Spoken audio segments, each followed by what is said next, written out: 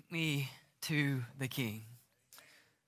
If you have your copy of God's Word this morning, please join me in Luke chapter 9.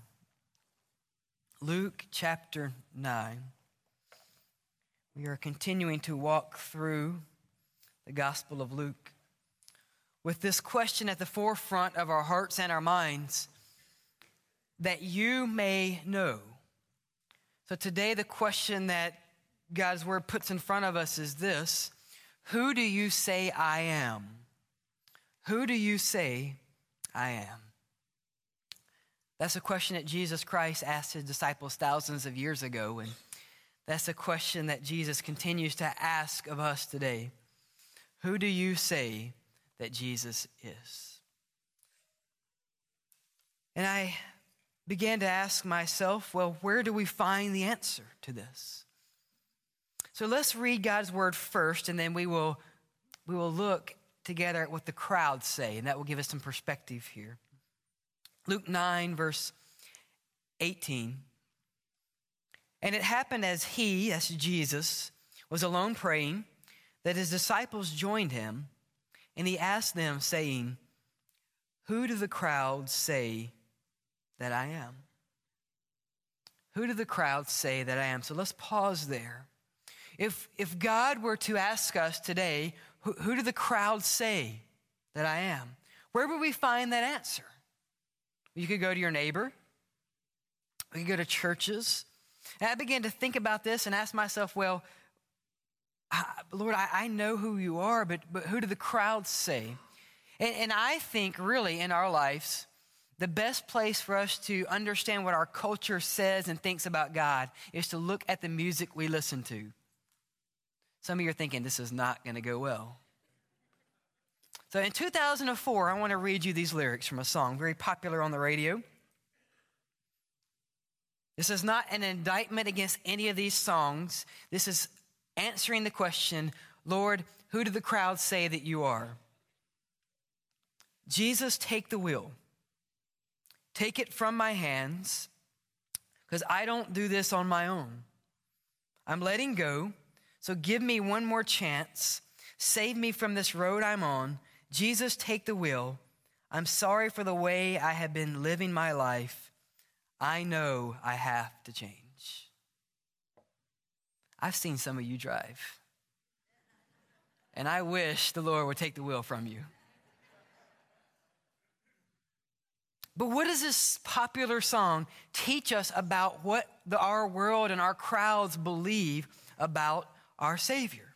Well, if you read the rest of the song, it's really there's this lady that's on a road, and she's I think the road's iced over, and it's a dangerous situation. So she prays, Lord, take the wheel. And what this song is insinuating for us is, Lord, I'm sorry. I'm in danger. I need to pray. Save me. Now, often the crowd doesn't teach us the wrong thing. They just teach us the incomplete thing about Jesus. We're going to see that in Scripture. Who does the crowd say I am? His disciples say, well, some say you're John the Baptist. Some say you're Elijah. Some say you're a prophet. That's not necessarily a wrong picture of Jesus. It's an incomplete picture.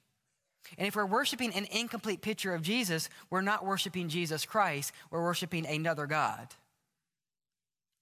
And so from this song teaches us, well, Jesus is someone when we're in trouble, we can just pray, Lord, help me now. And when we're in trouble, Jesus Christ will meet us at our needs. That is true. But that's not all. That's not all. 2004, do not go home and Google the rest of this song. I'm serious. God, show me the way because the devil's trying to break me down. Jesus walks with me. The only thing that I pray is that my feet don't fail me now. I want Jesus. Jesus walks. I don't think there is nothing I can do to right my wrongs. Jesus walks with me. I want to talk to God, but I'm afraid because we ain't spoke in so long. I want Jesus. 2004, very popular song on the rap stations. Teaches us, Lord, I need help. I can't do this. The devil's trying to stop whatever I want to do. So Lord, help me. This is by the same artist, though, that in one of his CD covers has a picture of himself with a crown of thorns and blood coming down his face. Teaches us, Lord, help me because I'm trying to make my life. That is a very wrong picture of Jesus. The crowds get it wrong. 2011. Again, these are not necessarily indictments on these songs.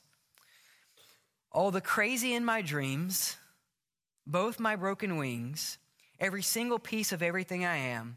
She knows the man I ain't. She forgives me when I can't. The devil, man, he don't stand a chance because she loves me like Jesus does. I just want to say this. There is no person that will love you like Jesus does. I love my kids unconditionally, but my love is a poor shadow of what Jesus, the way he loves them. What does the crowd say? There you go. Jesus loves us unconditionally. He does, but we cannot love in that way. For some of you who don't know any of those songs, here's yours. Jesus is just all right with me. Da, da, da, da. Jesus is just all right with me. Jesus is just all right. Oh, yeah. Jesus is just all right with me. Jesus is just all right. I don't care what they may say. I don't care what they may do. I don't care what they may say. Jesus is just all right. Oh, yeah. Jesus is just all right. That actually was a song by a gospel group who was later covered by the Byrds, who was later covered by the Doobie Brothers. That's interesting in itself. But the theme of that song is, well, if Jesus is cool with me, then I'm cool with him and we'll all be cool together. That is not righteousness. And you say, well, why do you bring those lyrics up? Because that is what the crowd says about God. And I would even venture to guess, I love that song that we just heard. Lord, no religion, just take me to the throne, leave me there alone. Lord, take me there to the King. But if we're not careful, we believe as church people what we hear on the radio. And so if we're not careful, sometimes what we hear and think about Jesus is actually what the crowds think. And I just want to leave you with this. If you are a part of the crowd today, the crowd at best will only give you an incomplete picture of Jesus. She loves me like Jesus. She can try. I'm in trouble, so let me pray, and he will hear you. But there is so much more to our Savior. Be wary of the crowd. So let's pick back up in God's word, verse 19. What does the crowd say? This is what they said. Some answered and they said, well, John the Baptist. Some say Elijah, and others say this, that you are the prophets of old that has risen again. And Wednesday night I had people ask me, well, did someone come back to life? Well, rumor was John the Baptist is dead at this point, and rumor was that Jesus was so powerful in his preaching that John the Baptist had raised again and was terrorizing the sin of the emperor, of the leaders. No, that was the Holy Spirit. Because that's what the Holy Spirit does in our life. He terrorizes our sin. And then verse 20, but he said to them, who do you say that I am? And thank God for this man. Peter answered and said, you are the Christ of God. Let's pray. Father, the crowd say many things about you. Lord, and what should strike terror in our heart right now is that we are here gathered today as a crowd to worship your name. But Father, may we not think ever that because we're part of the church crowd that we know you. Because Lord, I still have to answer the question personally, who do I say that you are? Father, may we be able to answer that question with boldness and with truth, that you are the Son of God. You are the only way. You are the only name under heaven by which we can be saved. You are the only one that gives us hope. You are the long-expected Messiah. You are the one we have been waiting for. Lord, you are the one that gives us life and life more abundant. Father, I pray that if there is someone here this morning that is part of the crowd, that you will show them that you want a deeper, intimate, personal relationship. And Lord, I pray that today they will step out of the crowd and step into the loving arms of their Savior who died for them. Father, mold us, conform us to your will. Lord, bring us to the throne, leave us there. And I pray this in Jesus' name. Amen and amen. Well, I have 3 questions for you this morning. Jesus asked 2, who do the crowd say that I am? Second question is, who do you say that I am? But the first question I want to begin with is, are you drawing near to Christ? Are you drawing near to him? And you say, well, Pastor, I don't see that question anywhere. Well, I kind of made it up, but it's there. Look at verse 18. And it happened as he was alone praying. So who is Jesus alone from? Well, he was alone. He was away from the crowds. And if you go home later this afternoon and read the preceding section of Scripture, this is where Jesus feeds the 5,000, this large crowd. And now Jesus is worn out, and he withdraws and has time alone to pray. And while Jesus is alone praying, look what happens here in verse 18. He's alone praying, and his disciples did what? His disciples joined him. Now, we don't know if they were invited into that. We don't know if they just showed up unannounced. But there's no rebuke here by Jesus. So the implication is that Jesus is spending time away with his heavenly Father, and yet even in that moment, in that personal, intimate moment, Jesus welcomes us to draw near. For those that have been here the last several weeks, you will not forget, hopefully, that what does Jesus welcome us and call us to do? He takes fishers of fish and calls us to do what? Fish for men. And what is the champion call in the disciples' life? Come, follow me. And that is a call that still is addressed in our life. So are you drawing near to Jesus Christ? Do you know that in every major event in Christ's life, that he is caught praying before that event? Think about that. Every major significant event in the life of our Savior, he is praying. Now, that raises a question. Did Jesus only pray before major events? Because here's something that Jesus has that we don't. Jesus knows. So you and I, we don't know what's going to happen tomorrow. I go in hospitals often. People don't know if there's going to be a wreck that's going to lead them to a hospital. People don't know if there's going to be a fall that leads to a diagnosis of cancer.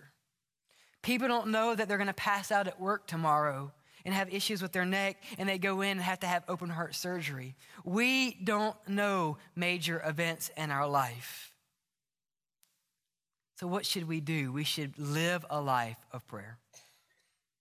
Because if you and I, as the Bible says, if we are praying without ceasing, if I am living that attitude of prayer in my life, then no matter what happens tomorrow, I'm prayed up. And we struggle with that because we tend to be 911 prayers, don't we? We tend to be people that say, Lord, take the wheel because I am spinning. Instead of saying, Lord, I know I kind of have it on cruise control right now. Things are going good, but I still want to seek your will. I want to seek you. I want to have the attitude of prayer. And we see that modeled by Jesus Christ. He's fed all these people. And there's so much left over, by the way, verse 17, that there are 12 baskets of leftovers. Now think about that. How many disciples do we have? 12. There are enough left over for even those disciples. And Jesus is praying in that. So I ask you, do you have an attitude of prayer? Is your first reaction to everything in your life, Lord, thank you? Because if we're not careful, we take this for granted that God has given us. I have the privilege of being around a lot of people that are a lot older than I am. 70s, 80s, some 90s. And they remind me constantly that when they wake up, it's a blessing. And I used to think, you know what? Man, these old people, I take it for granted that I wake up every day. And then I realized, yesterday it was warm, it was beautiful weather. I said, Lord, I'm just going to put on a sermon. I'm going to run. And I woke up today with a little soreness in my leg. And you know what God reminded me of? Josh, your health is not of you. It is not of your might. It is a gift from your Creator. Thank me for it. That's not an old person prayer. That is a everyday prayer. Are we living in attitudes of prayer? Our Savior models this. Luke 3:21. When Jesus was getting baptized, it came to pass that he prayed and the heavens were opened. During his baptism. Luke chapter 5. So he himself often withdrew into the wilderness and prayed. Luke 6:12. Now it came to pass in those days, he went out to the mountain to pray and continued all night in prayer to God. This was right before he chose the 12 disciples. Jesus lived in an attitude of prayer, and he invites us, he draws us into that relationship with him. How? Through prayer. Lord, teach us how to pray.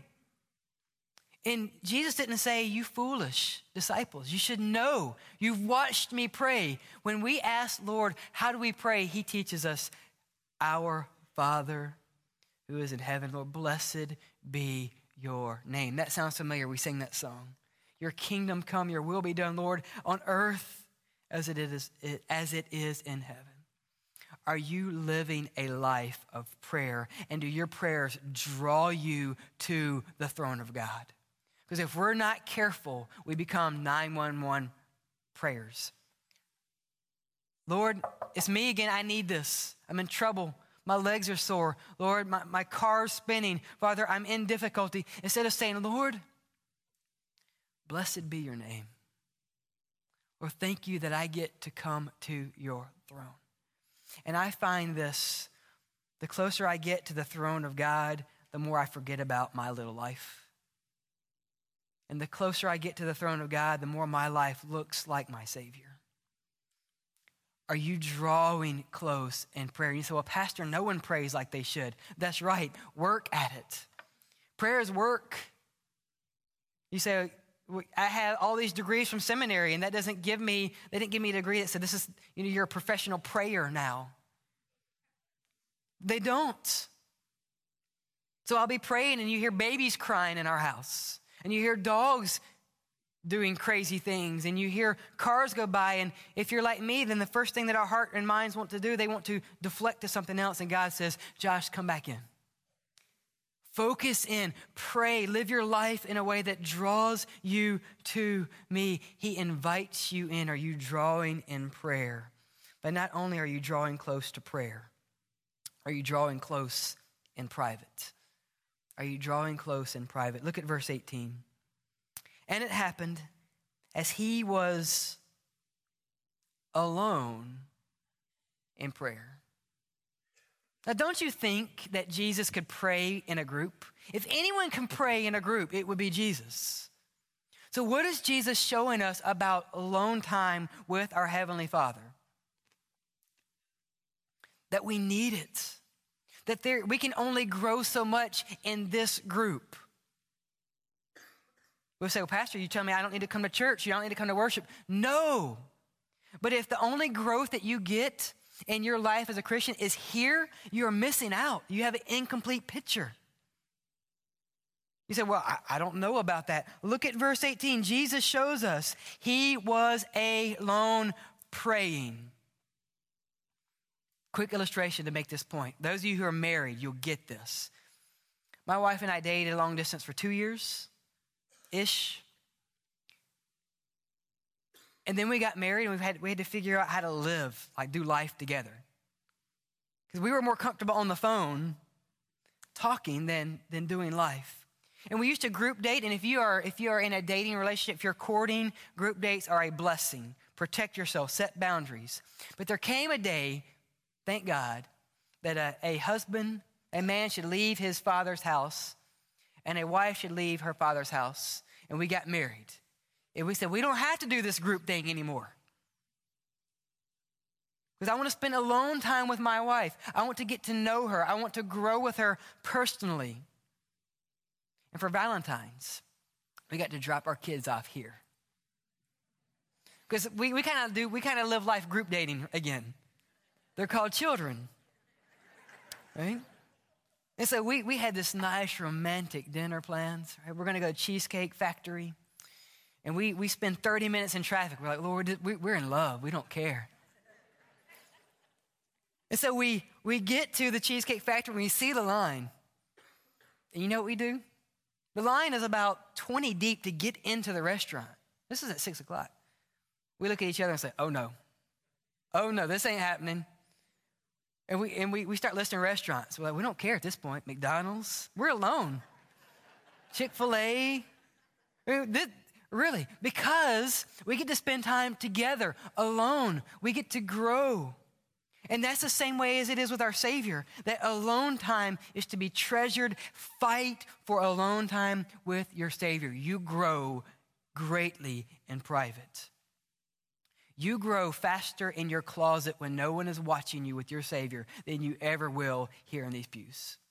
And this is a church I love dearly. But you will grow more in God's word around your dinner table than you will where you sit right now. Spend time with the Savior. Why? Because he welcomes you in. And look at this, verse 18. It was during this alone time where he was praying, where they were in private, that Jesus asked the question, who do you say that I am? And it's in these times of alone that Jesus can press on your heart. If you're like me, it's been in those moments where I've been one-on-one with God, where Jesus pokes my heart and says, look, I need you to address this, Pastor. Spend time alone with God that he can press on you, that he can mold you in his will. Because if you're not willing to spend alone time with God, maybe there's a reason. Maybe you don't know him and you're scared because you don't want to address him face to face. Maybe you don't want to answer that question, who do you say that I am? He welcomes you in. Are you drawing near to the Savior? Second question is this. Who do the crowd say that I am? Who do the crowd say? We've already addressed that in our culture, but why is this important? It's important for verse 17's reason. Verse 17 says this, they all ate and they were filled. So that means these are the first Baptists in the history of the world. They ate and they were filled. And 12 baskets were left over, fragments were taken up. Now look at verse 18 again. And it happened as he was already alone praying. Now you say, well, why are you going back and forth to that verse, back and forth? Let me ask you this question. Where were the crowds in verse 18? Because how much time has passed in one verse? The crowds that had their stomachs filled, where are they now? Here's what we find out about the crowd. Once the crowd has their belly full, they go home. They go home. Be careful what the crowd tells you. Lord, help me. I'm in trouble. Okay, I'm glad that's over with. That's a crowd's response to the Savior. Lord, fill me. I'm hungry. Lord, I'm hungry. Lord, I'm hungry. And when their stomach's full, where are they? And before we point fingers and say, I can't believe those people, something I hear in churches often. Well, Pastor, I'm just not being fed. As if it's only about my appetite. Now, there are times where you are not getting fed like you should. And that is because there is false teaching that is tickling your ears but leaves your stomach empty. But there are times, and my wife will tell you this, we have 2 little ones. There are times they're not hungry, or that they are hungry, not because they have food on their plate, but because when we try to feed them, they close their mouth. And there are times in our life If we're not careful and in the crowd, we say, Lord, feed me, Lord, feed me, Lord, feed me. And he does, and we keep our mouth closed and we say, Lord, I'm still hungry. Be careful about your appetite, because your appetite will only leave you empty. And we live in a world that creates for you and for me appetites. It does. It creates in us, in our advertisement, you need this. You need to go get a Coke, which I love, because that quenches your thirst. You need a new car. I know you bought one last year, but you know what? That one's last year. You need a new one. You need a bigger house. Or like our house right now, your neighbors don't have weeds. Do something about your lawn. Where are those appetites coming from? They're not necessarily God-given, are they? They are from the crowd. Hopefully, on the next mission trip, we'll go on this airline. There's an airline that allows you at any point in your flight to yell, "Towel me." And an attendant will come throw a rose-infused towel around your neck that is freshly steamed. But that's not all. This same airliner gives you your first class ticket, and it is an edible, delicious cookie that when you scan it, you can eat on that as you fly. But that's not all. Same airline. I hope we get this to Africa when we go on our next mission trip. They will give you a special design, and that when they cook your steak on your flight, they will brand your steak with your specified design that they've created for you. Same airline gives you a hologram of your net worth above your forehead that like comes down from the lights. And the one that has the highest net worth gets to fly the plane for 15 minutes. There's more. Same airline, appetites, right? They will put an engine in your boat, your yacht, and they will fly your boat. Not put your boat in a plane and fly it. They will fly your boat to your destination for $250,000. Now, do not hear me say this. I'm not saying wealth is evil. Wealth is a tool to be used for the glory of God. Our Savior owns cattle on 1,000 hills plus. But we have to be careful not to buy into this where our appetites grow and grow and grow and grow. Be careful of the crowd, because in verse 17, they're full. Verse 18, they're gone. Are you part of the crowd? Because the crowd never gets their belly full. Never gets their belly full. The crowd also, though, teaches us this.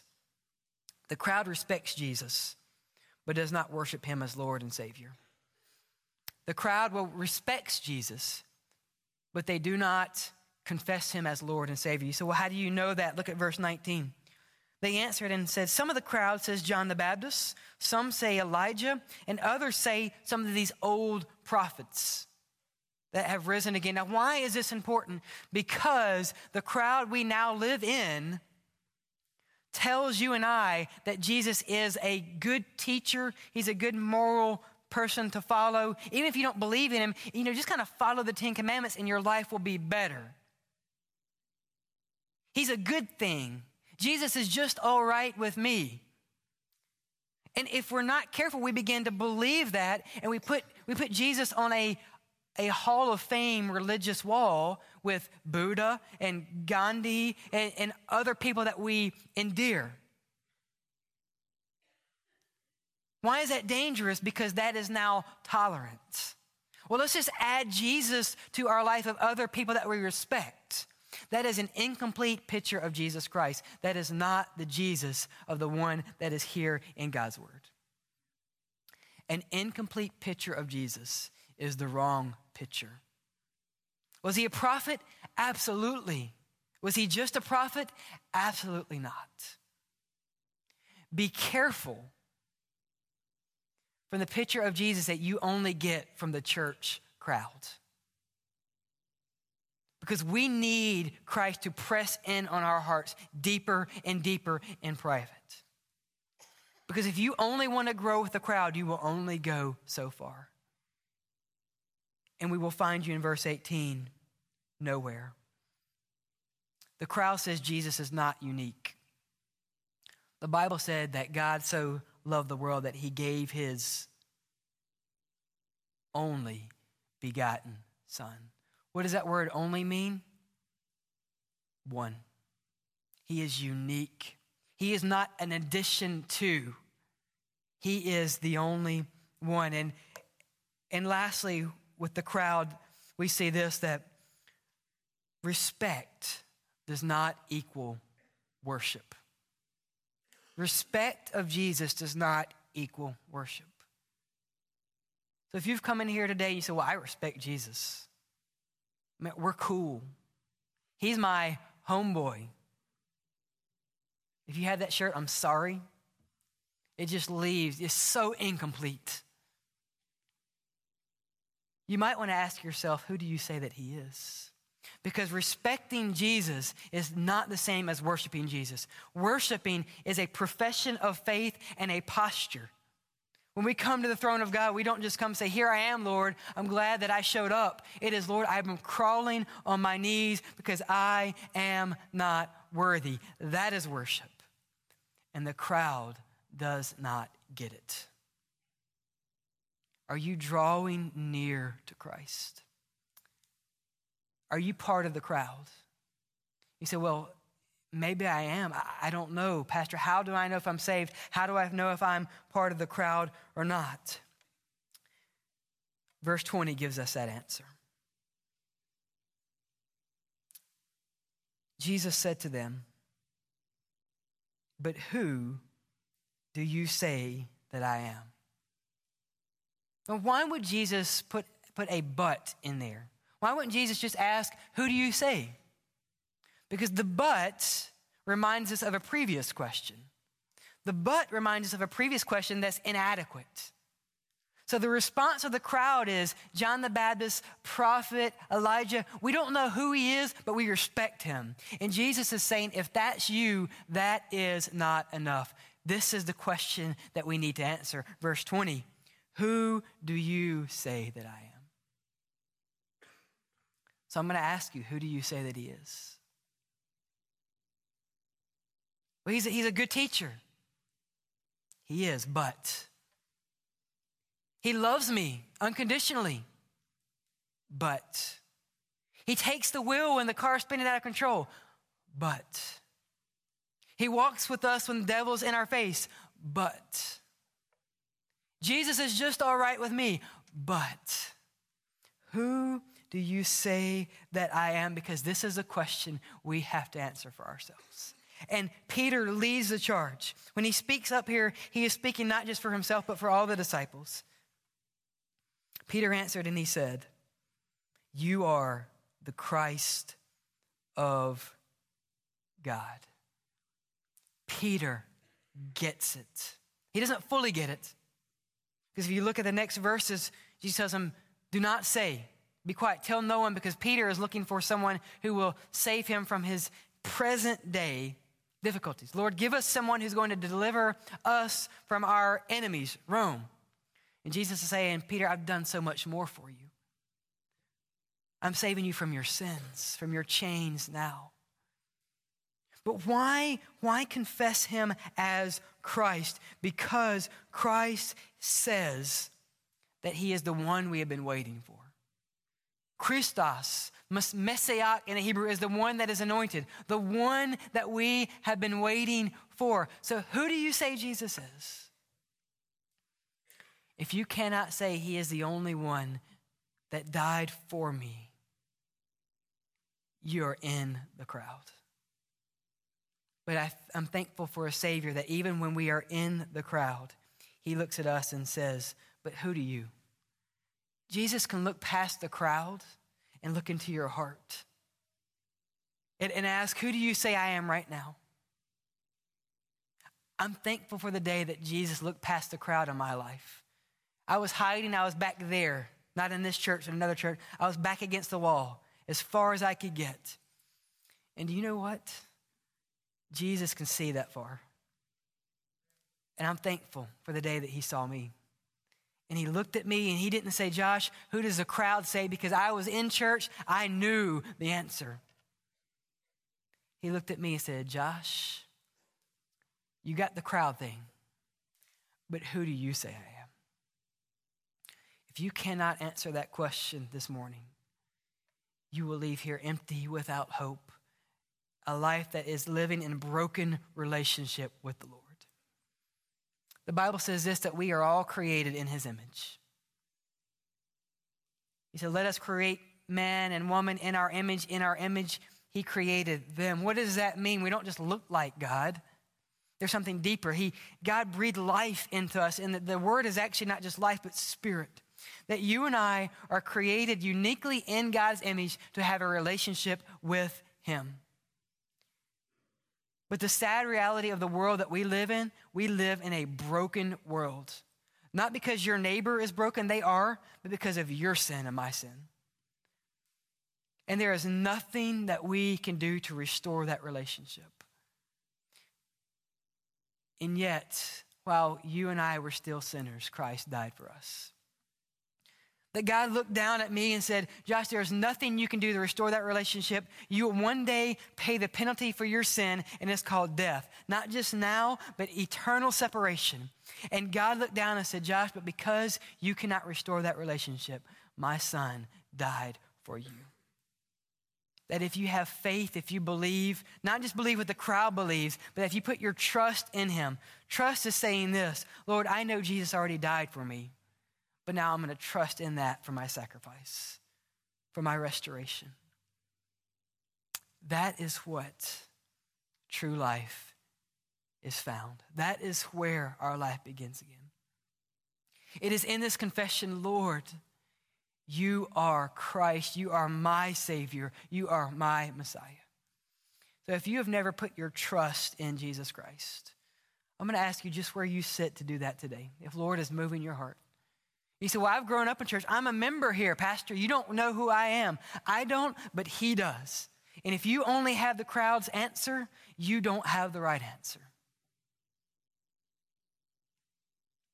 Won't you put your trust in Jesus today?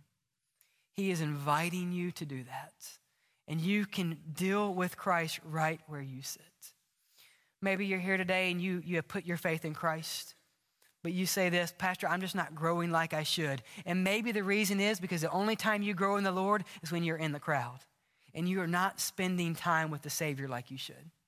He invites us into a personal relationship. He invites us when he's praying alone. Jesus invites the disciples to learn from me, grow from me, spend time with me around your dinner table, in your closet. Spend time when no one's looking, because that is where Christ can press on your heart. Are you growing like you should? May we be people who spend time with our Savior, who look at the crowd and say, that is an incomplete picture and I'm not buying it. Because I want to answer this question, who do you say I am? You are the Christ. You are my Redeemer. You are the only one I need. You're the only name under heaven by which I can be saved. Let's pray together. Father,